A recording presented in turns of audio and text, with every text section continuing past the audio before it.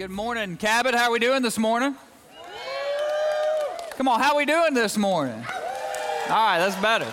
Hey, it's great to be with you guys this morning. Been looking forward to coming to Cabot, and I think some of you may know that actually James is down to the Greater Little Rock campus this weekend, James and Cody. I'm excited about that. I know he's got a great word down there for those guys, but looking forward to being here with you. I know that I'm excited about this series we've been in. We're about to wrap it up. Actually, this weekend wraps it up, but I just love Pastor Rick, his vision, just allowing us to go around to different campuses and speak, and I've had a blast going around the state and speaking. And like he said, I'm from the Greater Little Rock campus, but this past year we had a little bit of a change in my role, and I've been able to go around the state and helping us build some campuses around the state, and actually got to have a little help here. Got to help out here in the building of this campus. You guys loving your new building? Man, this is great. And I'm loving this. And, one of the things I've realized traveling around is all our different campus pastors are all great friends of mine, is how talented some of these guys are.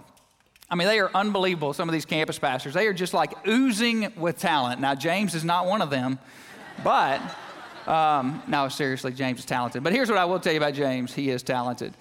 James and I talk every week, and he's a pastor. God made him to be a pastor. He loves you guys. He's calling me and just telling me about you guys and what's going on in your lives. And I'm just so thankful for James and for Cody, what they mean to the Bates family, and I'd love for him. He's pastored my kids during a time of their life, and I'm so thankful for them. Will you give it up for James and Cody Bennett? Come on. And I think they got a picture of my family. These kids, they grow up really fast. There's my wife, Sherilyn, about to be married for 24 years. If she stays with me, I think she's going to. And then there's Caitlin on the left, and we just moved her back into ASU Jonesboro yesterday. She's going to be a junior.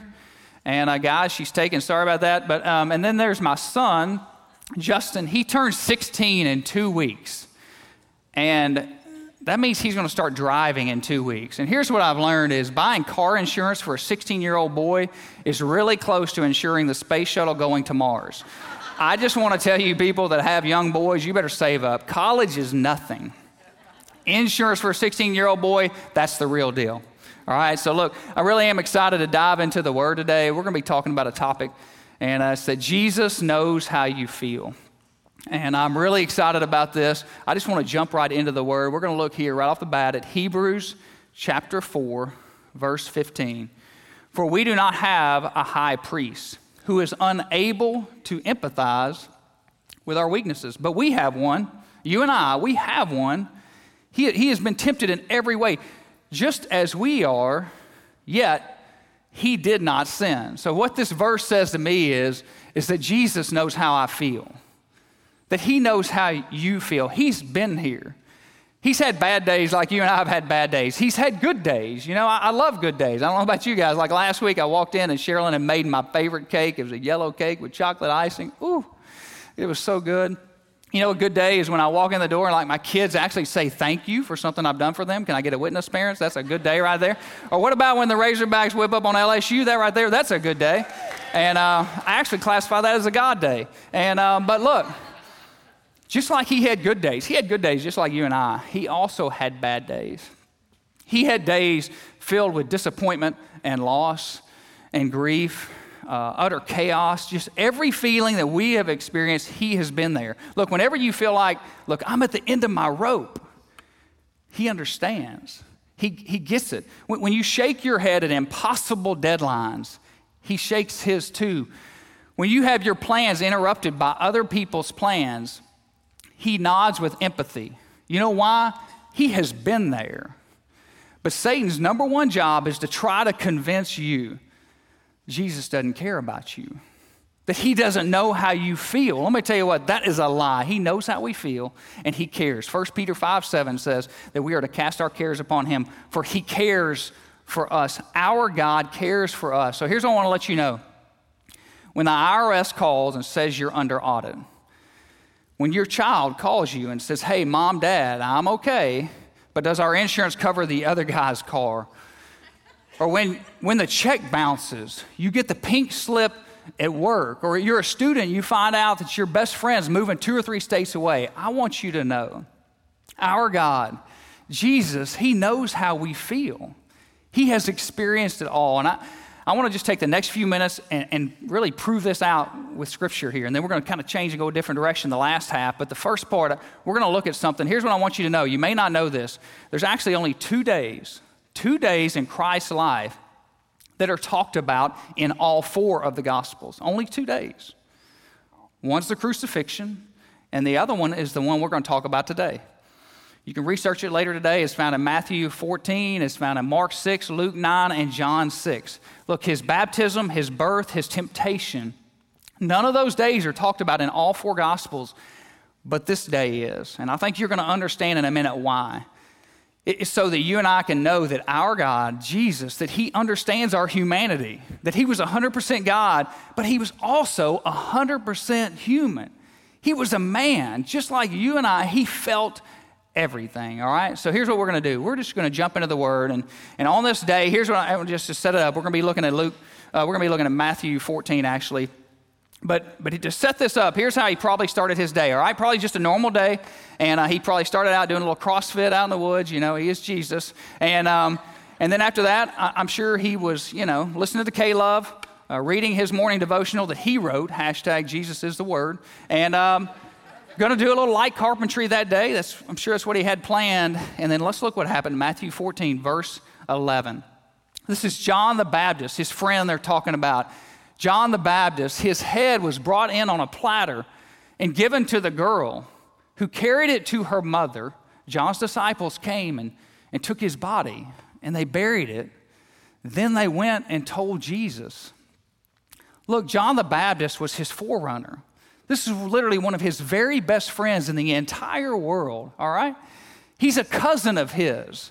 He finds out mid-morning, about 9 or 10 o'clock, that his best friend has been murdered. The reason he's been murdered is because he's talking about Jesus.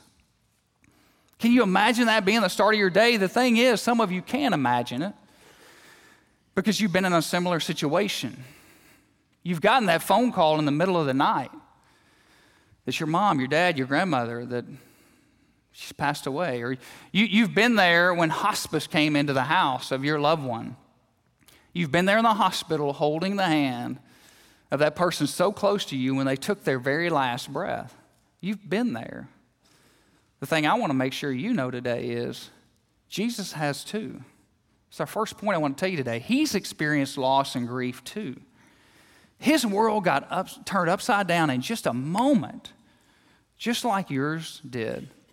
And that's why he was able to say in Matthew chapter 5, verse 4, he was able to say, "Blessed are those who mourn, for they shall be comforted." Why?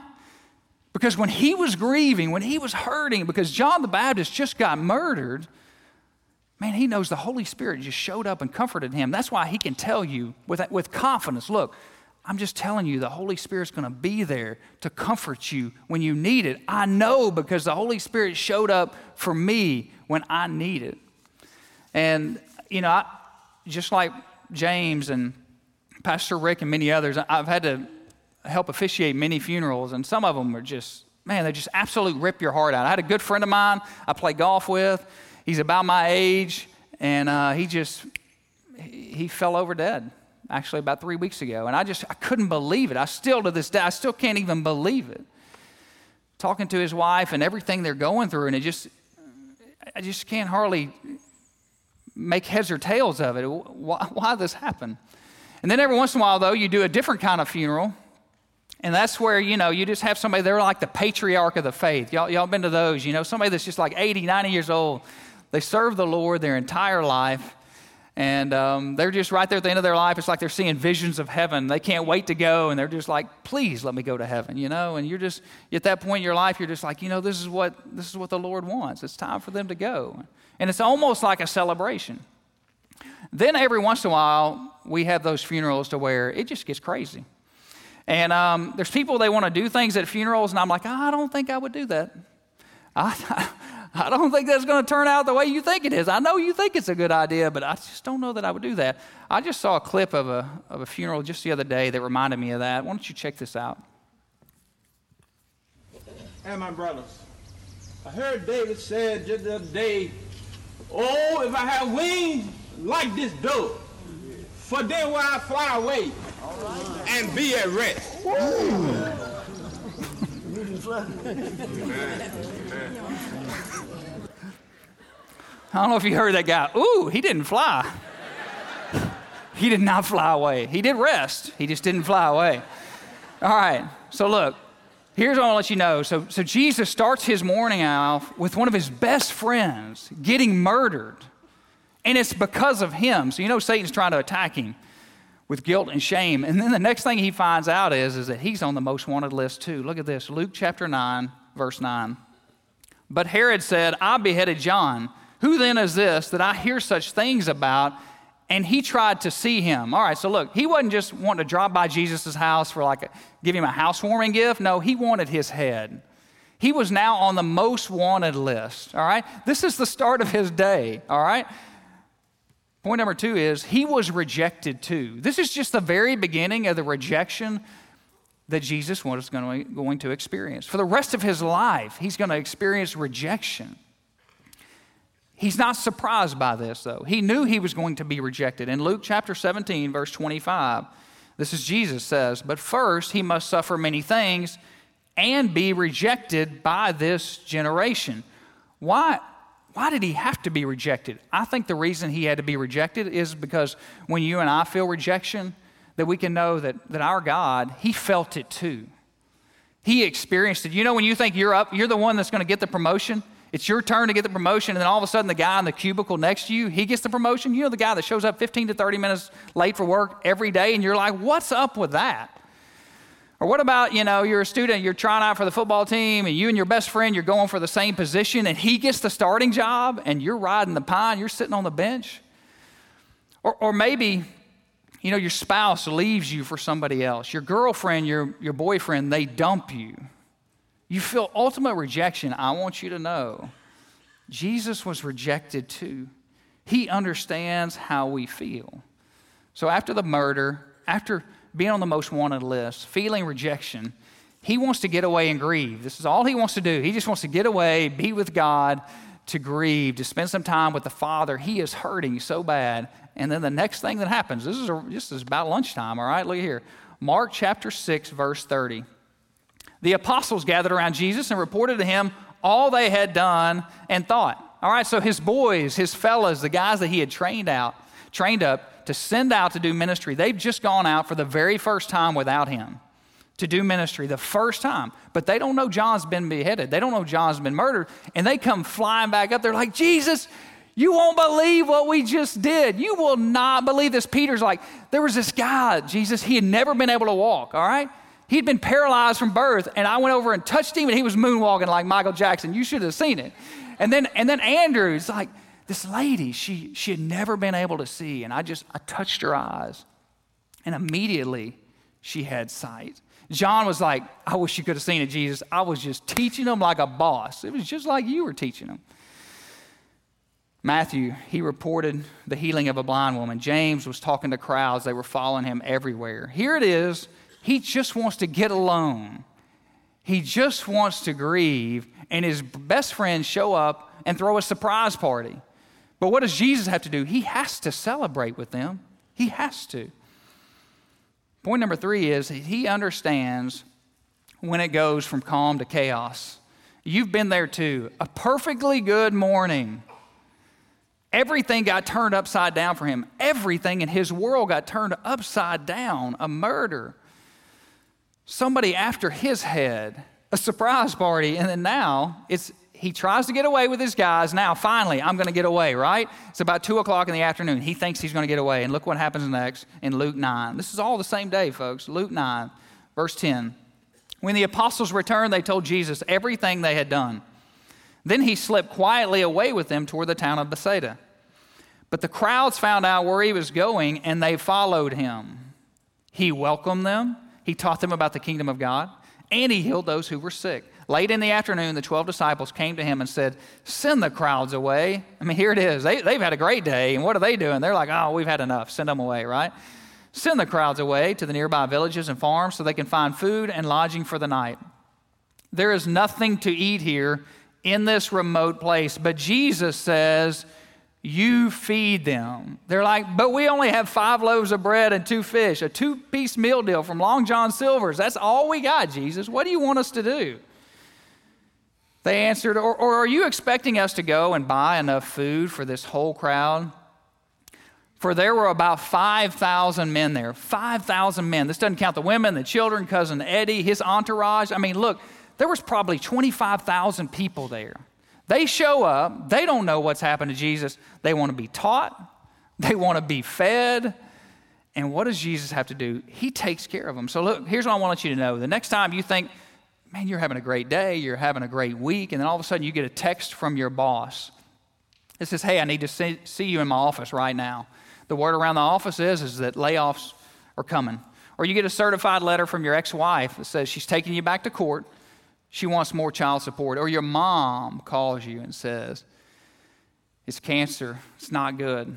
It's the bad kind. Or maybe the principal calls from school and says, hey, I need to talk to you about your son and daughter today, about what's been going on at school. I need to talk to you right now. I want you to know when your world gets turned from calm to chaos, just like that, Jesus knows how you feel. He has been there. The fourth thing I want to tell you is he understands the stress of life's demands. He gets it.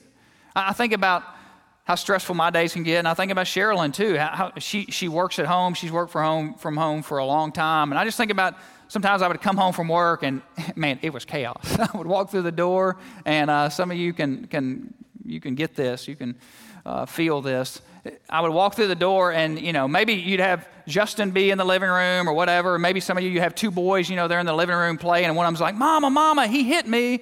And the other one yells back, well, Mama, he hit me first. And then your daughter's maybe over at the kitchen table. She's doing her homework. She's like, Mama, I need you to help me with my homework right now. Please, Mama. And she's cooking and she's doing laundry. And all of a sudden you see this look in her eye. It's not a good look. And you hear her mumbling under her breath. If somebody says Mama, ladies, you can finish this sentence for me. If somebody says Mama, what? If somebody says Mama one more time, let me tell you what, young dads, I'm going to give you a tip. Tip of the day right here. You better get the kids out of the house now. You better get them to the backyard. You better get them out of the house or you're going to come up one short. I'm just telling you right now, it will happen. Look, I don't know about you. I've had some crazy days. This message came to me when I was having a crazy day. But then I was reminded of this day in Jesus' life. And I realized I've never had a day compared to this day. All the events, everything he had to deal with, this is all in one day. The crazy thing is, it's not over yet. After all that's gone on, you've heard it all, he finally sends his guys, he sends them out on a boat. They're fishermen, right? He sends them out on a boat on the sea for the night. He's like, I've got to get away. I've got to pray. I've got to spend time with the Father. He goes up on the mountain. It's really late at night. And look what happens in the middle of the night. Mark 6, verse 47, 48. Later that night, the boat was in the middle of the lake. He was alone on land, and he saw the disciples straining at the oars because the wind was against them. And shortly before dawn, he went out to them walking on the lake. Their boat was about to capsize, and he's Jesus, though. He went out to them. He had to go out and save them. And so here's what I want to let you know. The last thing before we change directions here is, when on a Tuesday afternoon, say, the boss walks into your office and you think, man, I've got to the end of the week to finish this report. And he says, I want the report on my desk tomorrow morning at 8 a.m. You realize I'm not leaving the office tonight. I got to pull an all-nighter. Or maybe you're a mom and you think, hey, I'm finally going to get a good night's sleep. And then you're up all night long with a colicky baby. Or maybe you're a mom or a dad and it's 11, it's 12 at night. And you think, your son is not answering your text messages, your phone calls. He's late for curfew. I just want you to know, Jesus gets it. He's experienced every emotion, every feeling we've ever experienced. He has done it. Here's what I love about my God, and I hope you do too, is he could have sent an angel. He could have sent a messenger. He could have sent an ambassador, said, hey, I want you to go down to earth, and I want you to tell me what it feels like. Come back and tell me what it feels like. Tell me the emotions and the feelings, what pain is. I want you to do that. No. He robed himself in flesh. He came to earth. He felt everything we felt. He didn't come down here for a photo op. He didn't show up for one day, put on a hard hat, take a photo, and then run back to heaven. No. For 33 years, he was here.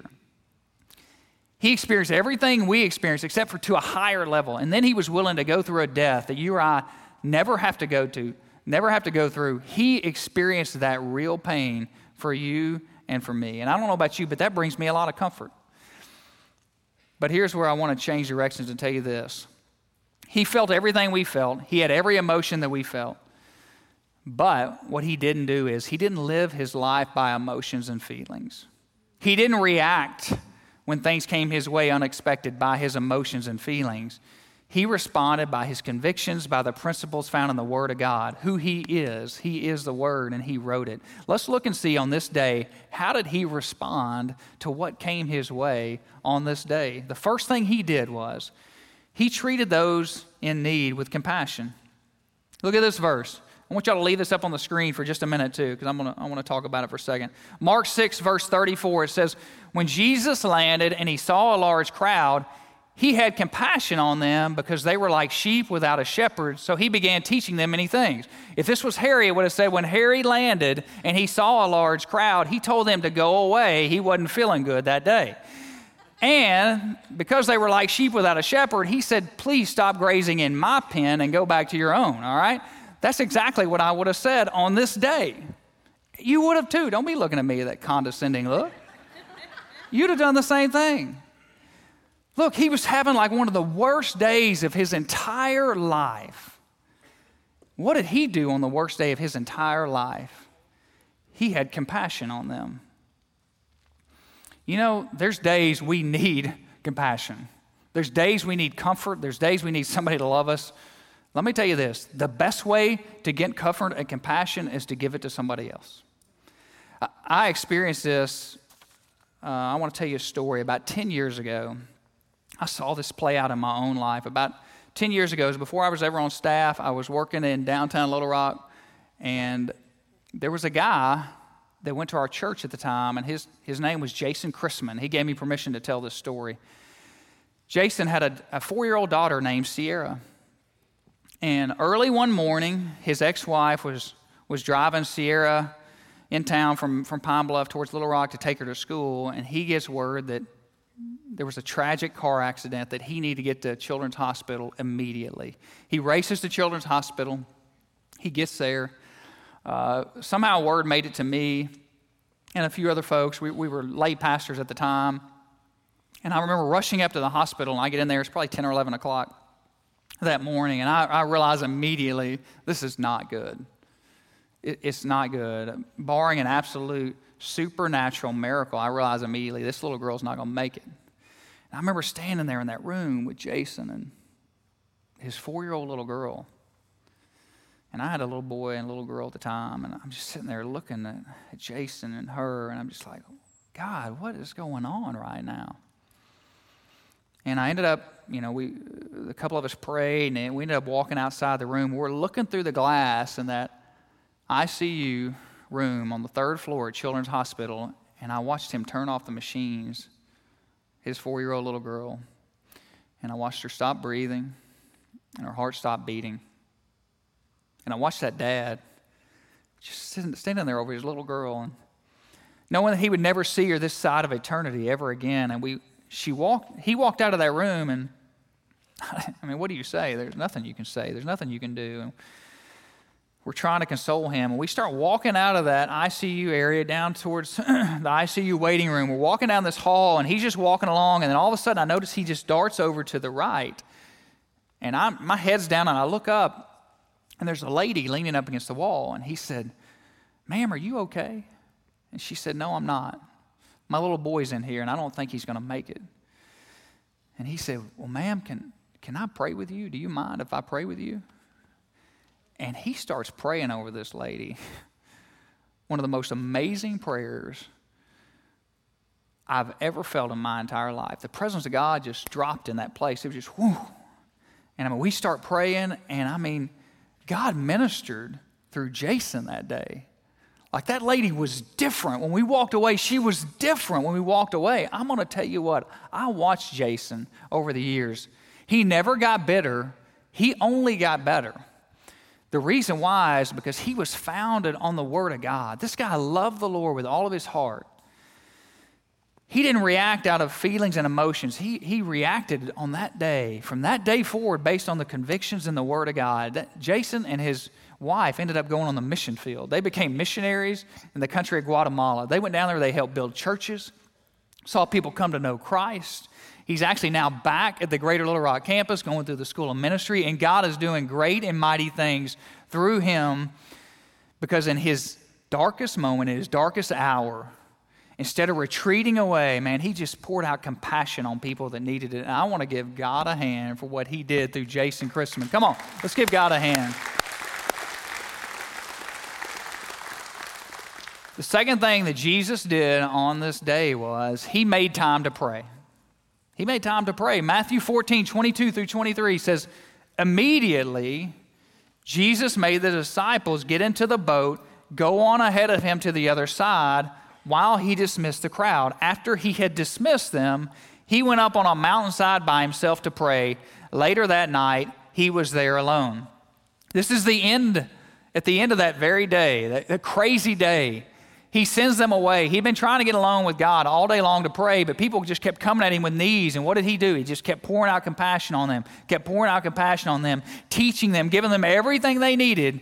And then finally he realized that there does come a point where you have to say no to the crowd and you have to say yes to what is vital. He realized he was at the end. He needed time with the Father. Sometimes we just have to stop and pray.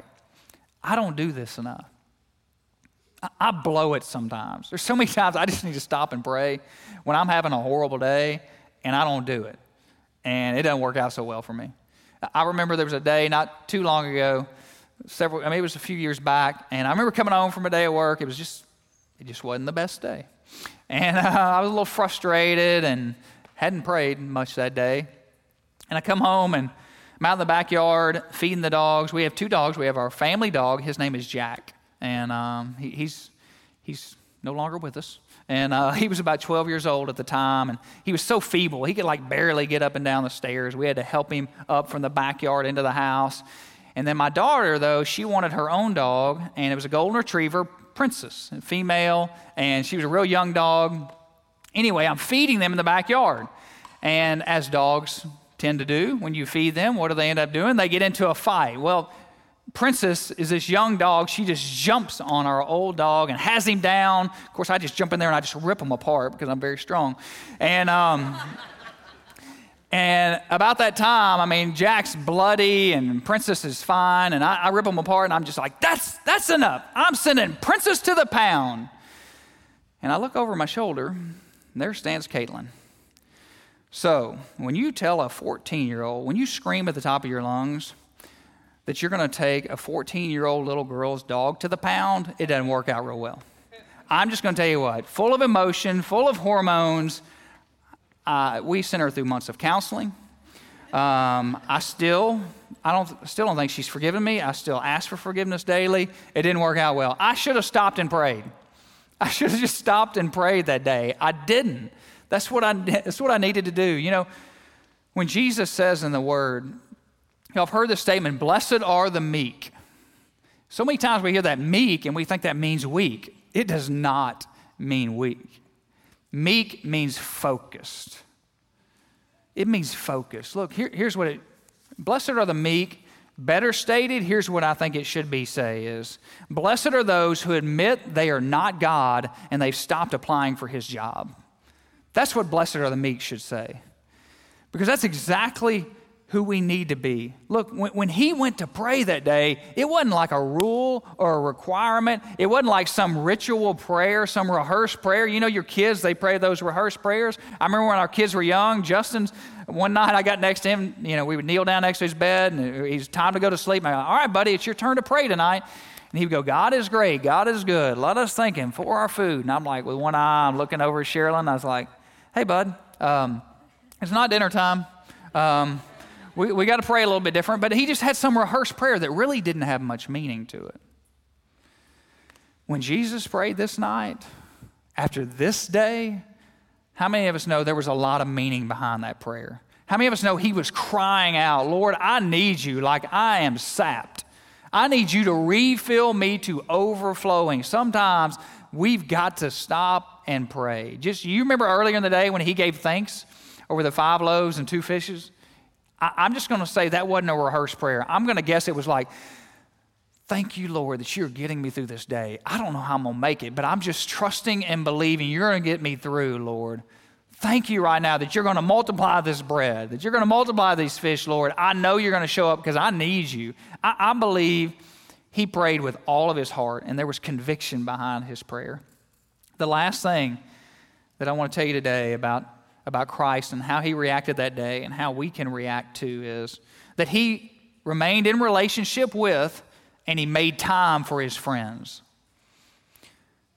After the murder of his best friend and all these things, being on the most wanted list, everything that went on this crazy day, how easy would it have been for him to just go into isolation? Just to go into seclusion? It would have been so easy for him to do that. But that's not what he did. And he was always the example for us. We need our friends in time like this. I remember there's a movie, I know the ladies will definitely remember this, and then some of you about my age are going to remember there was a chick flick one time called Still Magnolias. Anybody remember Still Magnolias? And Sally Fields, she lost her daughter, and her daughter's name in the movie was Shelby. Shelby was 23 years old, and she tragically died. I think she had diabetes. She had a 1-year-old son, and man, she was just crushed. She just lost her 23-year-old daughter, but what she did do right is she kept her friends around. I want you to check out this scene when they were in the cemetery right after the funeral. Check this out. I just want to hit somebody till they feel as bad as I do. I just want to hit something. I want to hit it hard. Here, hit this. Go ahead, Malin, slapper. Are you crazy? Hit her. Are you high, Clary? Clary, have you lost your mind? We'll sell T-shirts saying I slapped Weezer Boudreau. Hit her. Miss Clary, enough. Weezer, this is your chance to do something for your fellow man. Knock her lights out, Malin. Let go of me. Malin, you just missed a chance of a lifetime. Half a Chickapin parish should give the eye teeth to take a whack of Weezer. All right. How many of you have a Weezer in your group, you know? If you don't have a Weezer in your group or you don't know who Weezer is, I hope you don't end up being Weezer. Because every group's got to have one. This day, he goes up on the mountain. He's seeking after God. I mean, he needs him. He is grieving. We've been there. I know most of you, you've been there where you've lost that person that's just almost closer than nobody else in your life to you. And this time, it's even a murder. And his heart is broken. He is grieving. And he's up there on that mountain. And he sees his fellas out on the boat. And he sees the boat, about to capsize. And he's looking down there. And he's got a decision to make. Like, what am I going to do? Am I just going to stay up here alone with the Father? And just say, hey, it'll be okay. What does he do? That's not at all what he does. Matthew 14, 28 through 31. Lord, if it's you, Peter replied. Jesus comes walking down on the water. He comes off that mountain. He's walking on the water. Tell me to come to you on the water. Come, he said. Then Peter got down out of the boat. He walked on the water. He came towards Jesus. But when he saw the wind, he was afraid, and beginning to sink, he cried out, Lord, save me. And immediately, Jesus reached out his hand and he caught him. I believe he's sitting up there on that mountain. There's two things I believe without a doubt. When he's sitting on that mountain, he could have just snapped his fingers and said, peace be still. The storm would have stopped. He's 100% God. He's 100% man. He could have snapped his fingers. He could have stopped that storm, and he could have stayed up there in isolation. I believe, number one is, I believe he wanted to be around them. I believe he had gotten refilled with the Spirit of God, and I believe he wanted to be comforted and be around those guys. And there's a lot we could learn from that. The second thing, though, is he saw his friends drowning. He saw they needed somebody to save them. And I'm going to tell you what, he is in the saving business. If you're here today and I need you, Lord, You feel like Peter. You feel like right now the water is rising. It's about to take you under. Your boat is about to capsize.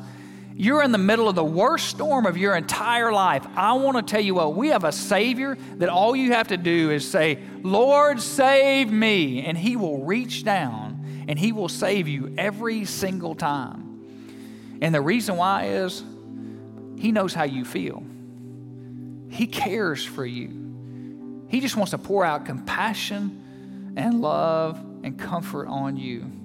And so right now, I want to do this. I just want us to go to the Lord in prayer, which is exactly what some of us need to do right now. And I just want to ask you to bow your heads all over this room and close your eyes, just mainly so you won't get distracted. You know, I don't know exactly where you're at.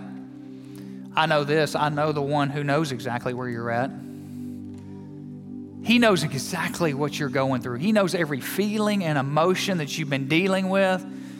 He knows what you were talking about in the car on the way here. He knows what you were dealing with this last week at work. He knows what's going on with your child, with your mom, with your He knows everything about you. And I know this, He loves you and He cares for you.